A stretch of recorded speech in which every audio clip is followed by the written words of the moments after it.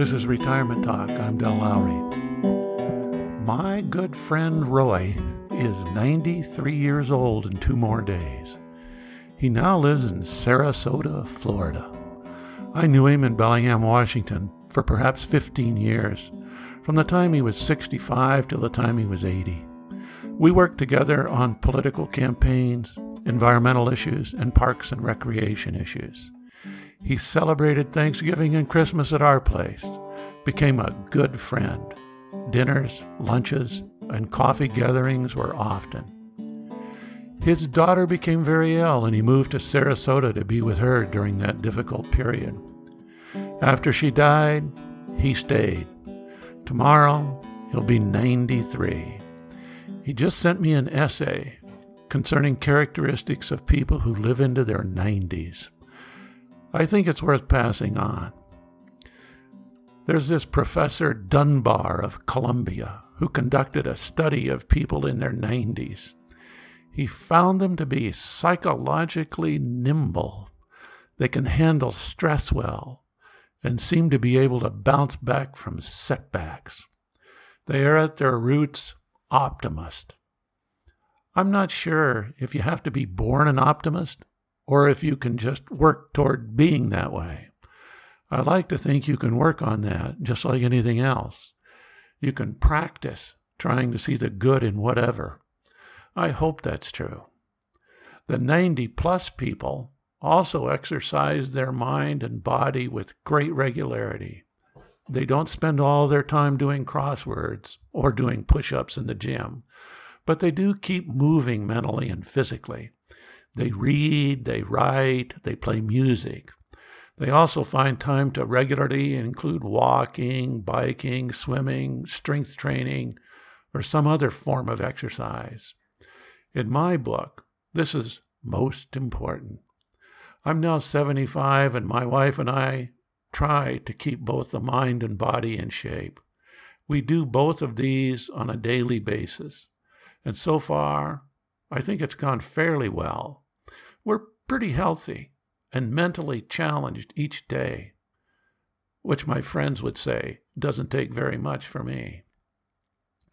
Professor Dunbar found that depression, obesity, and anxiety increase the aging process.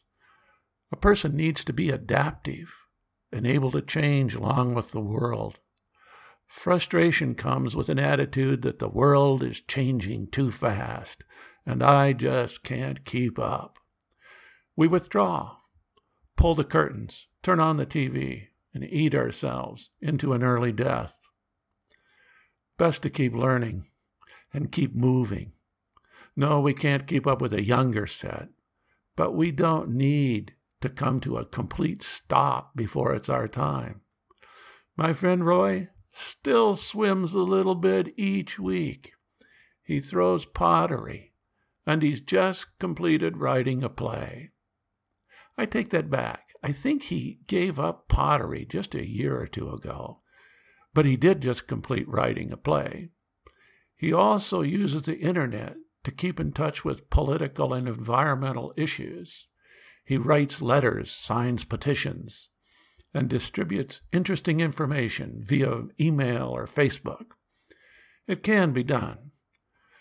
The word flexibility is used in this report.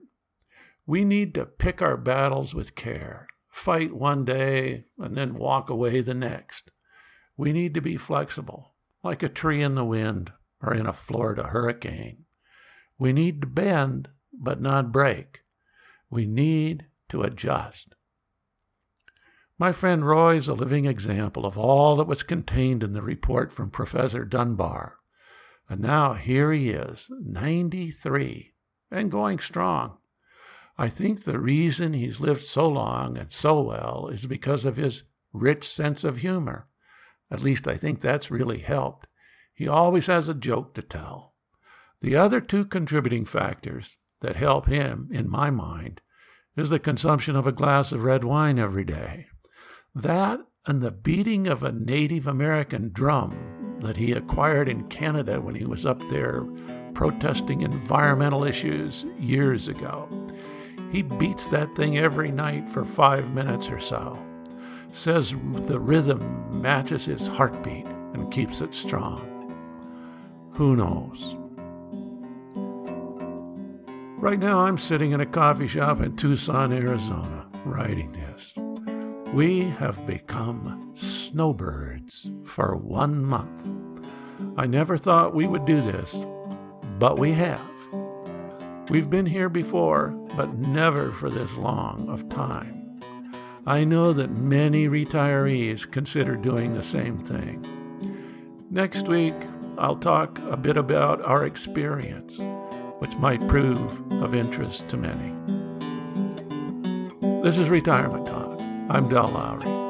If you have questions, comments, or suggestions, contact Del at retirementtalk.org.